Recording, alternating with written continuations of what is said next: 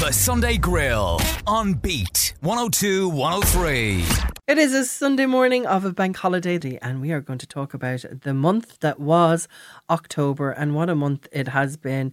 In the celebrity news wise, we're not going to talk about the serious stuff. Massive changes in Ireland over 50 years thanks to the CSO.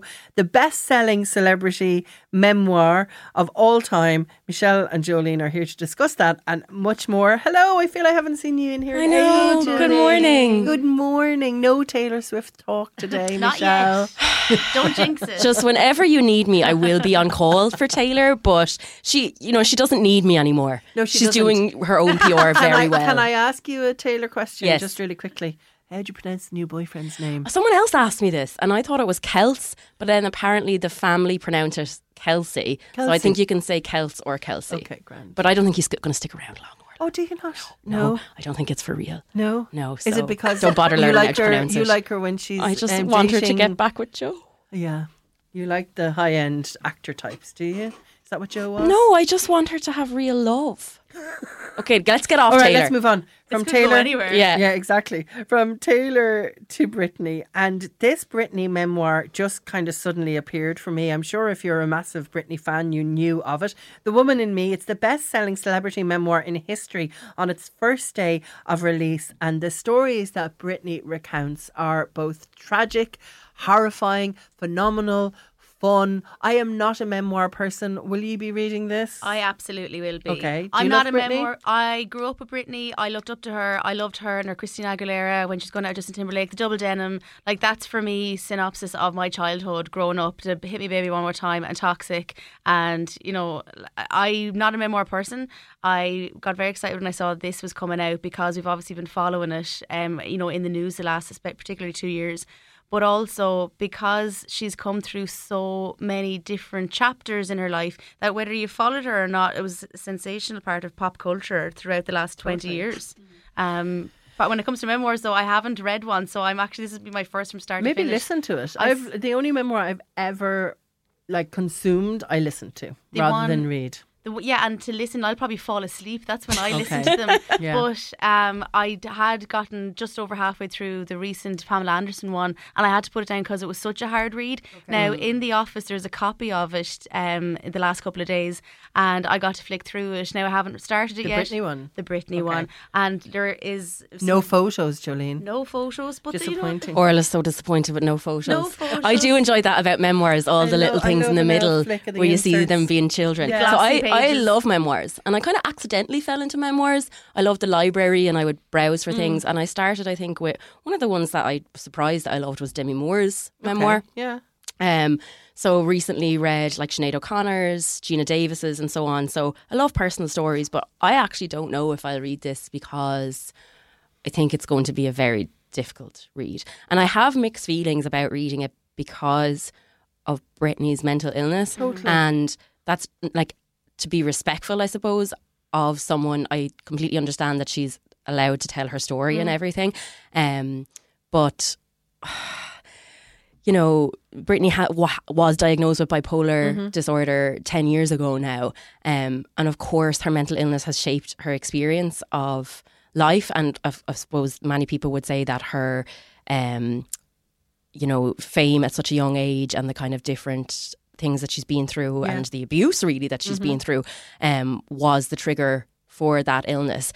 But yeah, I think that there's going to be a lot of difficult things coming up in this, and I don't know if it's a good thing necessarily for Britney. That remains to be seen. Now, it has a ghostwriter, so it's not a stream of consciousness. It is ghostwritten, which I think is important in this case. But I'm like you, I find it very difficult to match what I see of Britney on social media and her own content, like what she's putting out there herself, and then a memoir. I find it a little bit, jarring and a bit on the make, and I don't mean that from Britney at all. I mean on another side. I mean, her family have said that they don't think that she's aware of the repercussions of this and what it's going to bring on for her and for the people involved. And I don't think that they're actually saying that to protect themselves. I think they are saying that about her.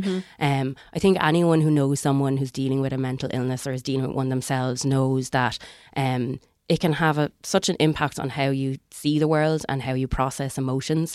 And I don't know if this is right for Britney's recovery and what's going to happen with it if it's right for Britney's recovery. But then I also don't want to shade her right to share her story. Oh, totally.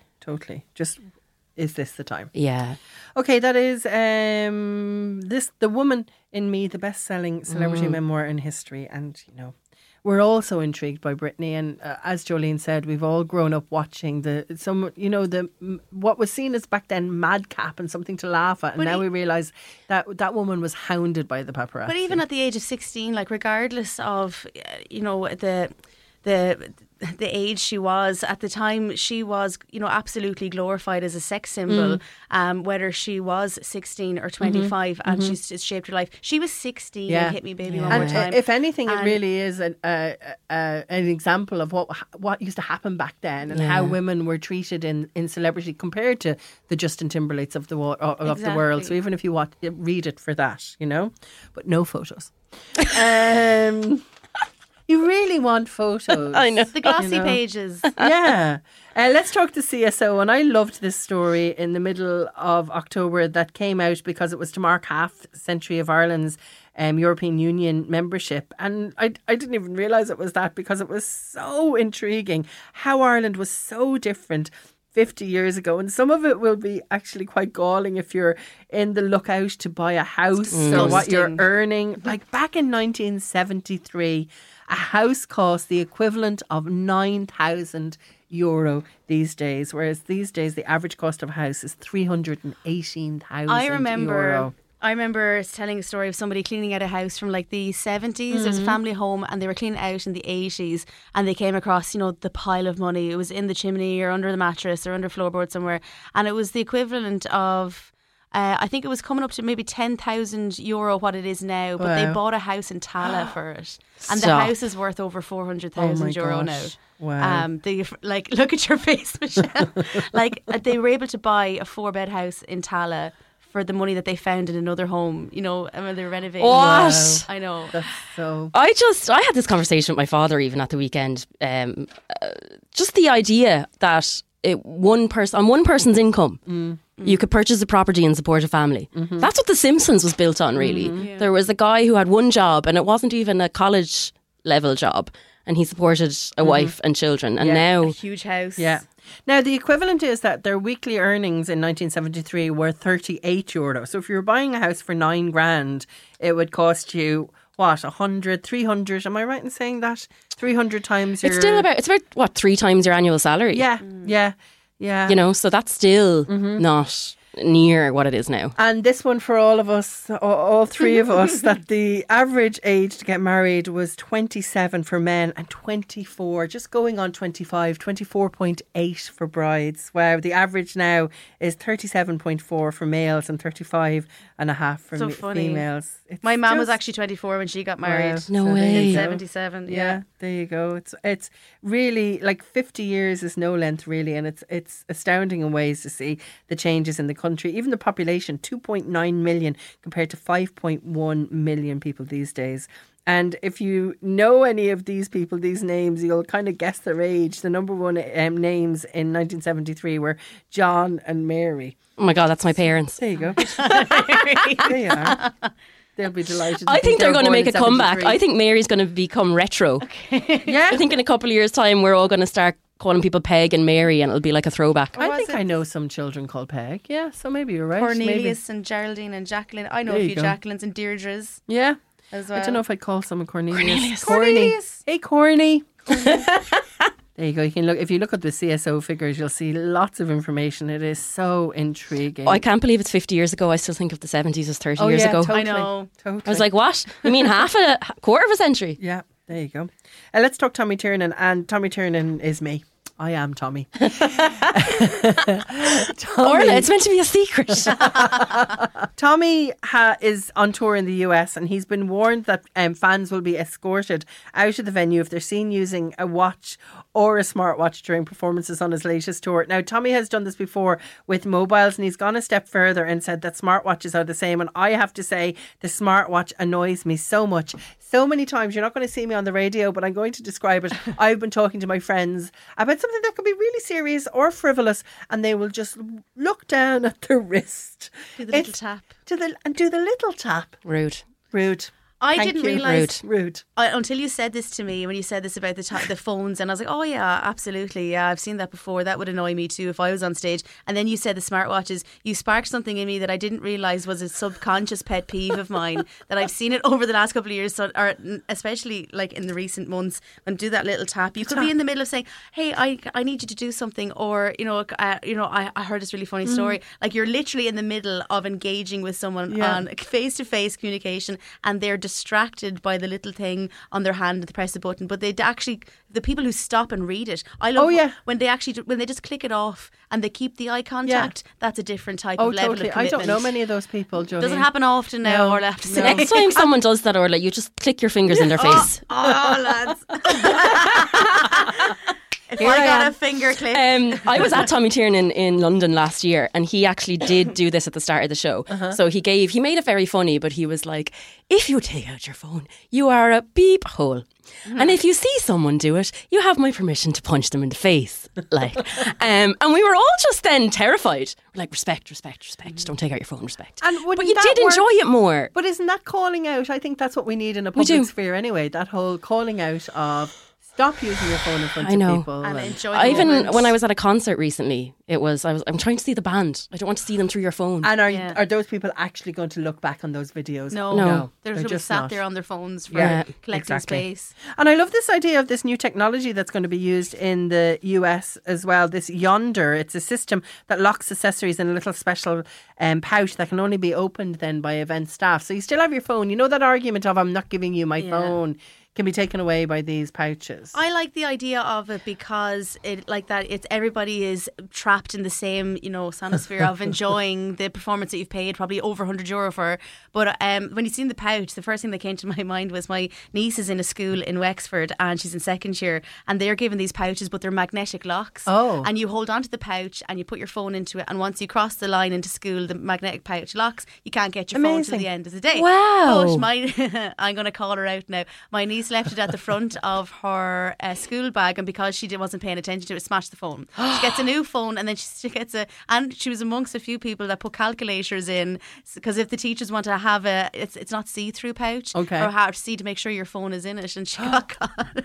She put a calculator in because she thought it was that's something that they can't do. But the pouches are absolutely a great idea. I don't know how I'd feel if I went to a venue in whether it was Dublin or London and they took my phone into a pouch. Next thing they're going to do it at weddings. Weddings. I'd love to see that. Same. I went to one recently, really and I said, are you doing a no social media ban? And they were like, nah, don't care. And then I went to one a couple of months ago, and it even said on the invite and a reminder at a venue, like, we are documenting our day, so please feel free to not use your phones. Like, we are not wanting anything spread on social media for the next fortnight or something. They give people 2 weeks grace. Yeah.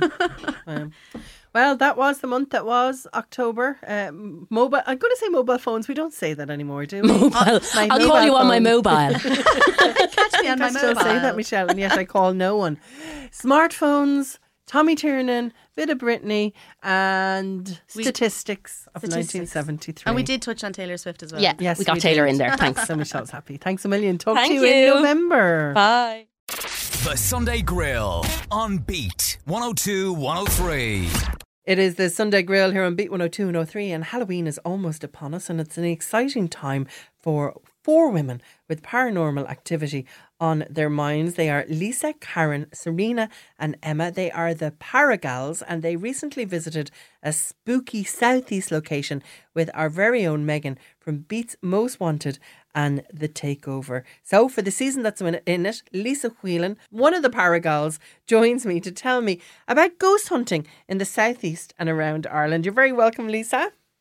Hi, thanks for having me. I'm assuming this is your happiest season of all. Am I right in thinking that? Or are you going to say you're a Christmas girl? Oh no, we're spooky season girls, all of us. You love it. And you're based in Gorey in County Wexford. Yeah, we are. How did this all come about for you? How did you get involved in the paranormal and enjoying it?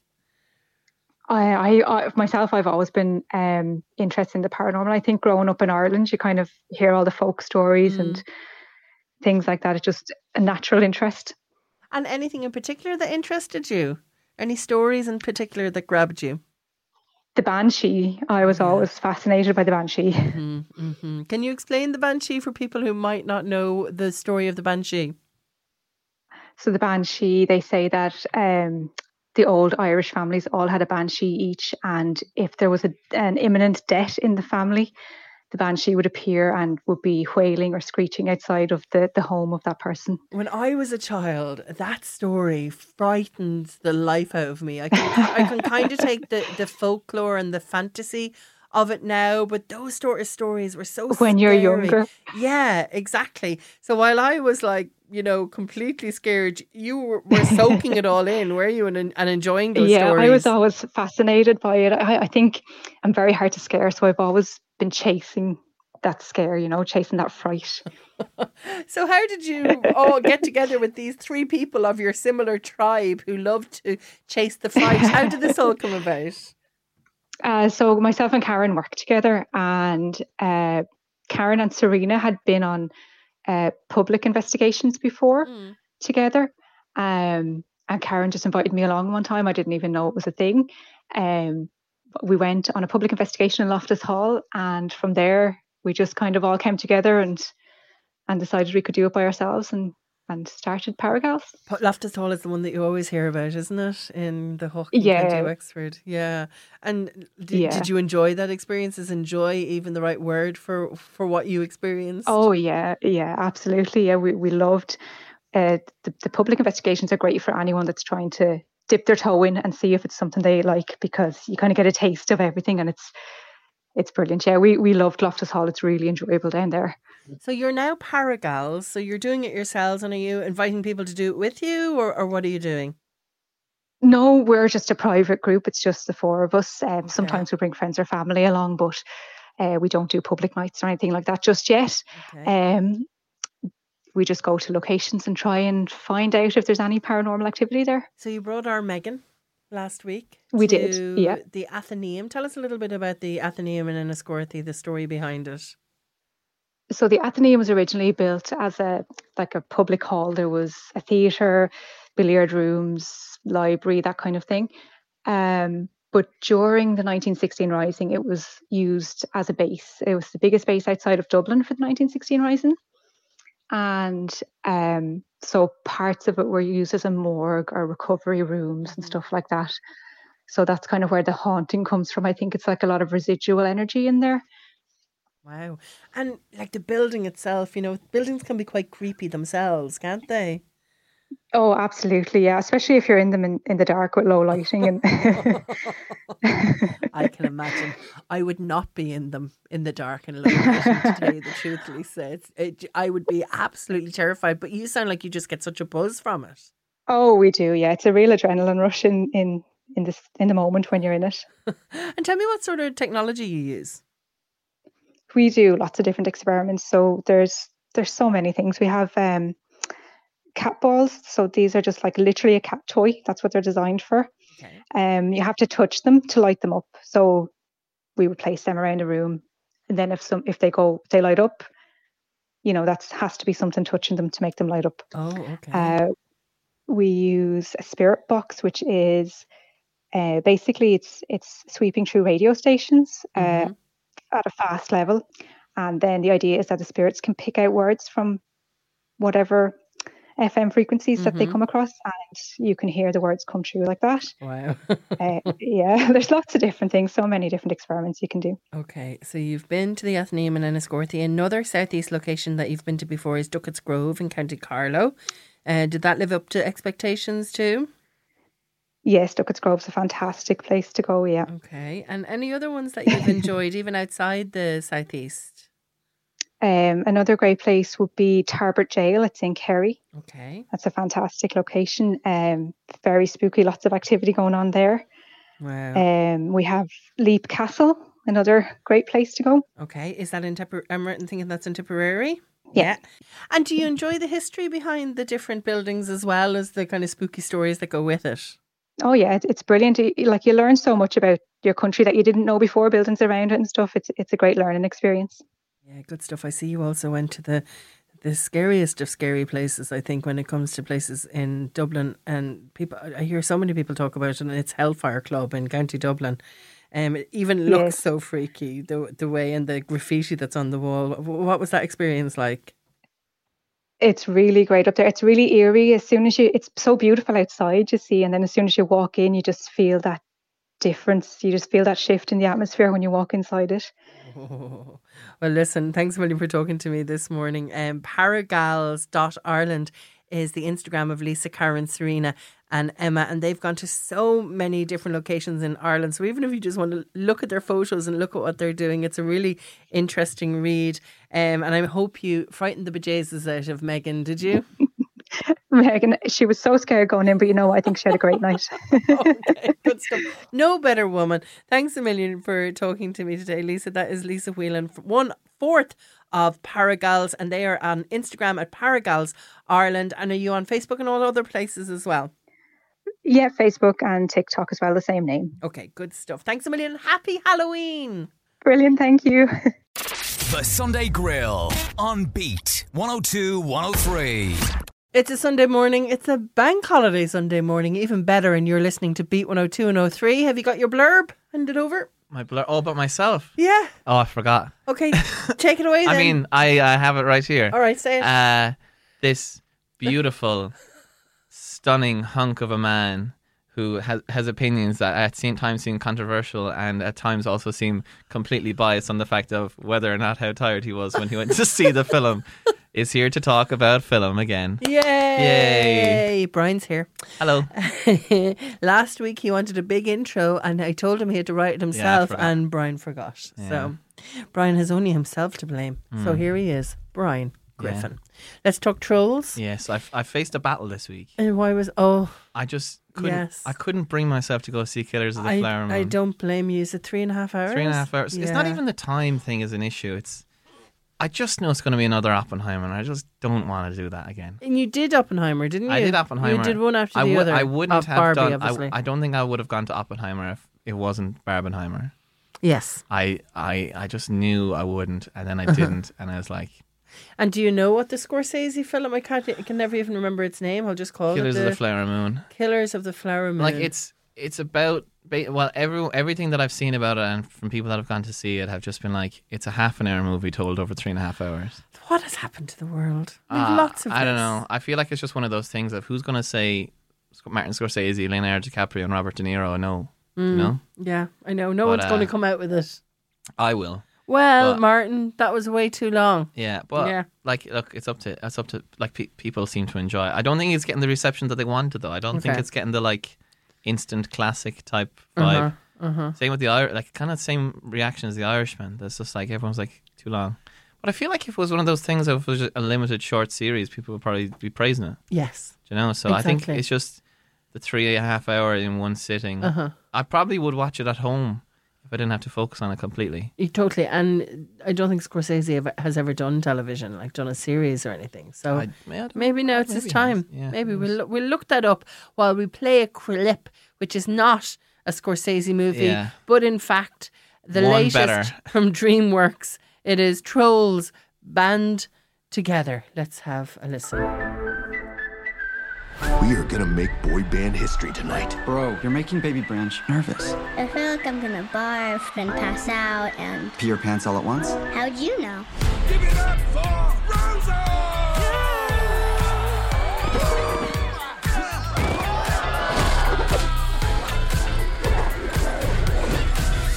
You suck! My exquisitely chiseled rock-hard abs and I quit. Branch, we're out of sync. We've gone from boys to men, and now there's only one direction for us to go. The back streets. Bye. See you later. Branch. What? Oh, hey. Are you all right? You're smiling and crying at the same time. It kind of looks like it's hurting your face. It does hurt my face. Oh, baby Branch! I'm John Dory, Branch's brother. What? Ow! Former brother. Grandma, corn me, Dinkle. Oh, I like this. This sounds cute. Just so you know, Martin Scorsese, he hasn't made full seasons, but he's directed episodes for some television series like Boardwalk Empire. Do you remember that? The HBO series. And then Vinyl in 2016, which I've never, ever... Well, maybe I have heard of and I just don't know. But anyway, let's talk about Trolls band together. It's such a different vibe, isn't it? Yeah. It's Anna Kendrick, who I haven't heard of in anything in a long time, and Justin Timberlake are Poppy and Branch. They're now officially and finally a couple that we like to call Broppy. But Poppy then discovers that Branch was once in a boy band. Yeah. I love this. This is, I'm not gonna lie. Reality colliding. I love when these kind of things happen. I love this. Yeah. Tell us more. So so basically he used to be in a boy band with his brothers, so it's very kind of Jackson 5-ish. And what was the boy band called? Brozone, which very Boyzone. Yeah, Boyzone would be delighted. I don't know if it's a Boyzone reference, but I know, but I would take that if I was them. Well, they keep like at the start they keep throwing in puns like we only got to go in one direction, we're not in sync. Like we don't want to end up in the back streets. And I was like, this is so stupid. I love it. I love it. You wouldn't get that in a Scorsese movie. You just wouldn't. And it's basically about like his brothers are like they basically have a performance and it doesn't go well. Okay. And they just all separate and go completely their separate ways.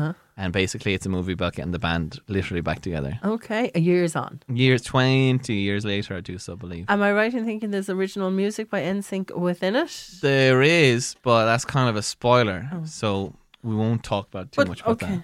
All right. I don't want to have spoilers for this movie because I'm not going to lie. I went in, literally, I didn't even see the trailer for it. So I literally went in completely blind. Like the first Trolls movie I remember seeing in the cinema. I remember seeing it at 11 a.m. on the Saturday morning. It was the first screening of it in Limerick, Odeon. And I was there. I sat in the front row because it was just children and their parents. And I loved it. I loved it so much. So, were you the oldest kid in town when you loved Trolls? Oh, well, when I saw the first one, and the second one came out a few years ago, I think it was during lockdown. And that's big at that. Yeah, and it wasn't great. I remember it felt one of those kind of movies that they just completely wanted for the money kind of thing. Okay. And then this one, it was myself and an old man in the screen, and he left. So I wasn't the oldest person in there until I was. There was just you and one other person watching this. Yeah. That makes me sad. It was sad, but it was also like 2:30 in the day. Okay. So okay, everyone was still probably in school. Justin and Anna, well able to do a bit of everything. Yeah. As we know.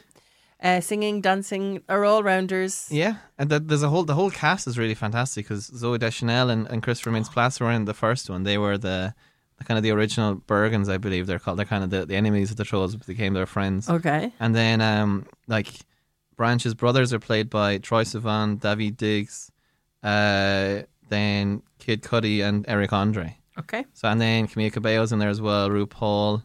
Like it's such a random eclectic group. Anderson .Paak.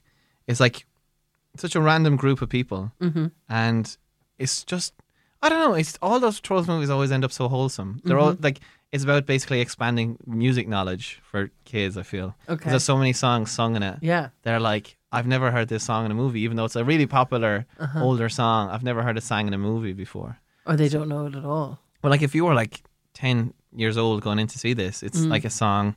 It's introducing you to new music and stuff. Do you know?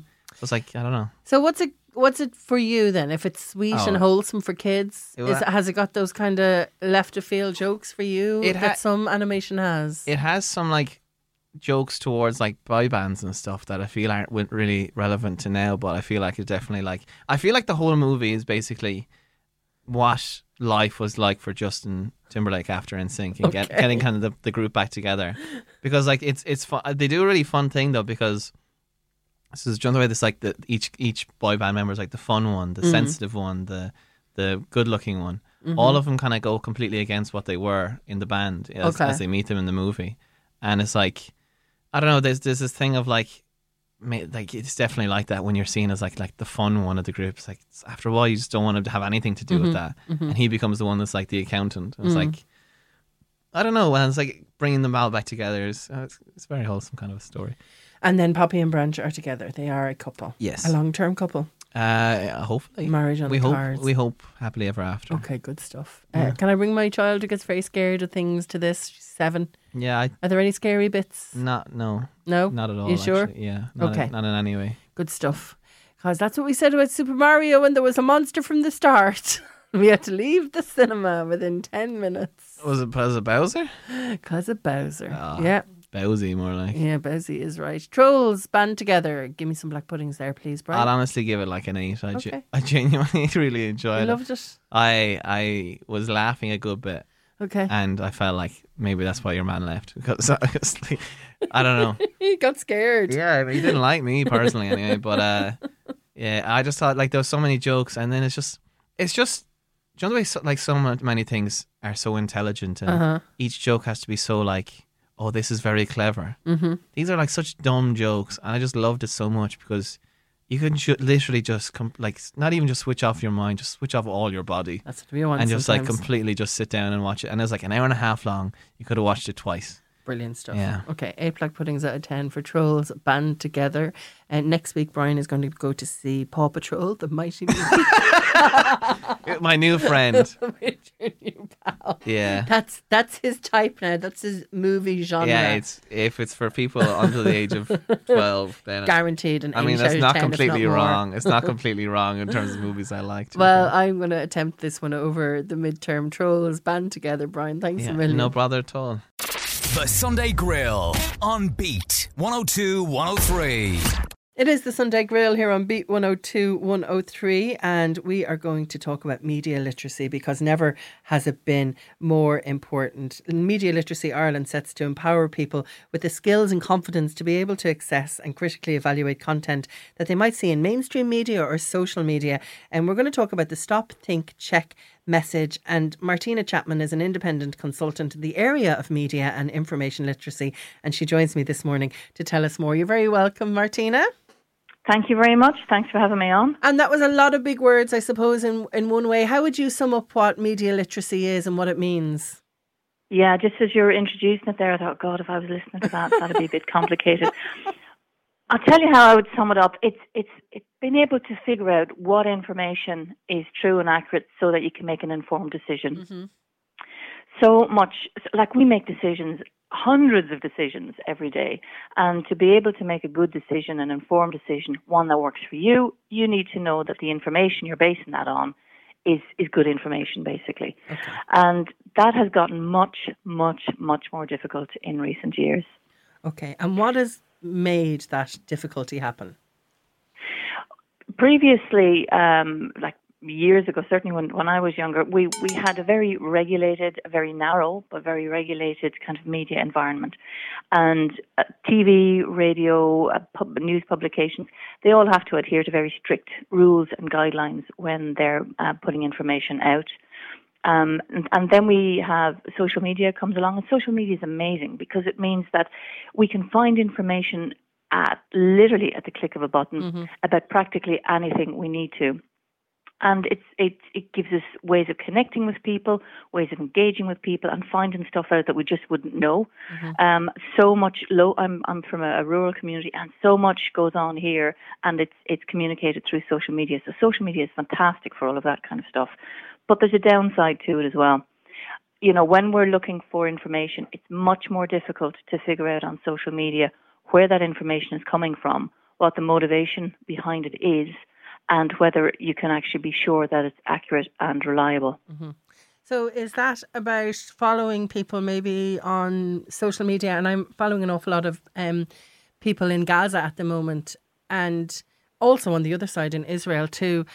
And I think, is it about deciphering what is fact and then what is opinion? And opinion is okay, but is that what the issue is, that there's a lot of opinion out there?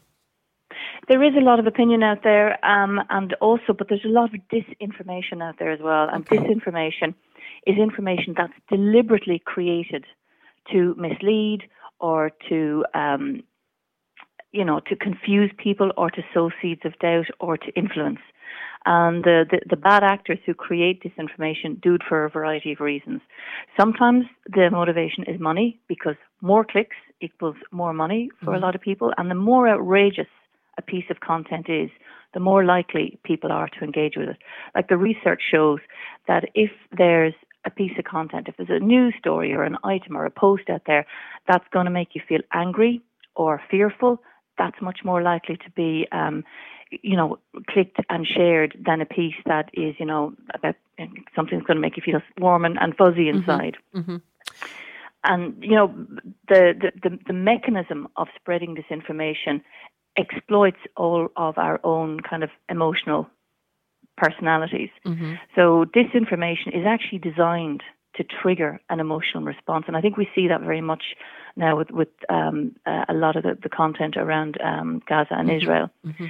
And the more intense that emotional response, the more people are likely just to share information and not check whether it's kind of accurate and reliable.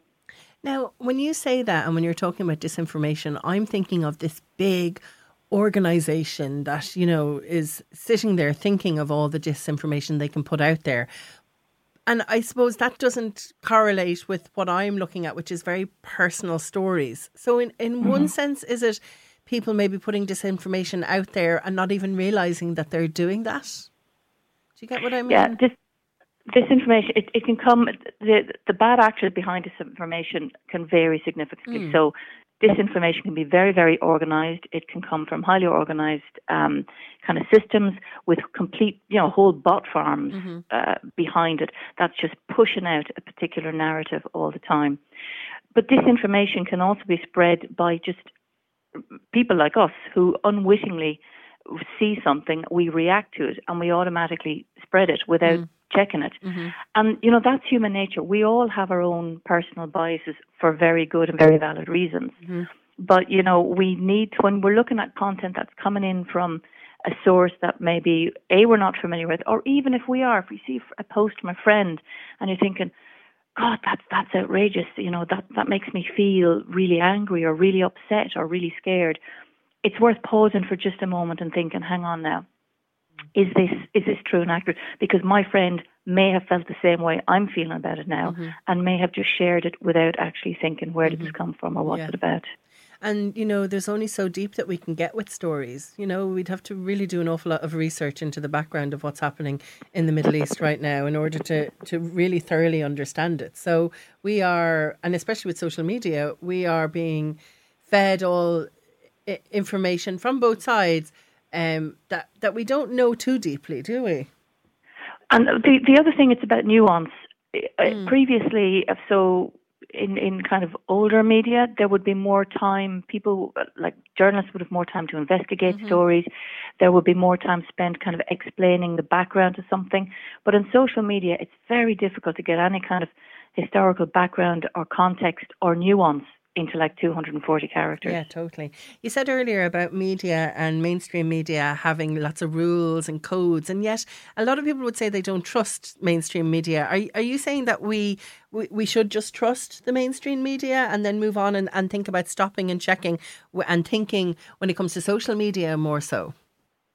I think wherever you get your information from, you should always be able to recognise bias in it, because sometimes, even with regulated media, there may be bias there.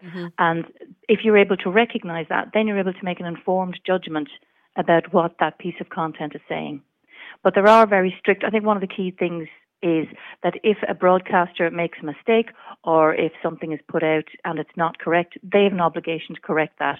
Whereas information that goes out on other platforms online, for example, there isn't the same obligation to correct the information. Totally. Well, as the campaign says, always try to stop, think, check what you're seeing, make sure what you're reading or hearing is accurate and reliable as well. And probably the best place to go is be smart, be media smart even. Be mediasmart.ie. There's tons of advice and tips. There's even an Ask the Expert function there. So if you've got a question, we've 8 fantastic experts there. You can type in a question. We've got advice on, how to talk to family and friends about conspiracy theories. And there's also training if you feel you want to know more. So, for example, there are training webinars coming up, and we're starting to train over 100 community trainers. So over the next few months, we hope to see Be Media Smart workshops popping up in places like youth centres and men's sheds and places like that as well. So who is behind this campaign, Martina? Well, Be Media Smart is an initiative of Media Literacy Ireland, and that's an informal alliance of people and organisations from across Ireland who are working together on a mostly voluntary basis to promote media literacy, and it's facilitated by On Commission the Man. Okay. Just before you go, can you just really sum up just quickly, why is this important? Why should people be so media smart that they're questioning things in an age where they get so much information? Well, it is because we're in an age where we're bombarded with information. It's really hard sometimes to think, well, where is all of this coming from? What is important information and what's not? And it's about making sure that you have the information when you're making any kind of decision. And the decisions could be about health, it could be about economics, it could be about politics. I mean, yesterday we were hearing a lot about the latest financial scam that was coming around. Mm-hmm. And again, you need to be able to think, just stop for a minute, think about what the information you're getting is, and just check it. And again, on bemediasmart.ie, there's really simple steps about how you can do that. Okay, good stuff. Some great advice there. That is Martina Chapman, and she joins us from the Southeast. She is a independent consultant in the area of media and information literacy. And thanks a million for joining me this morning, Martina. Thank you very much. The Sunday Grill on Beat 102-103.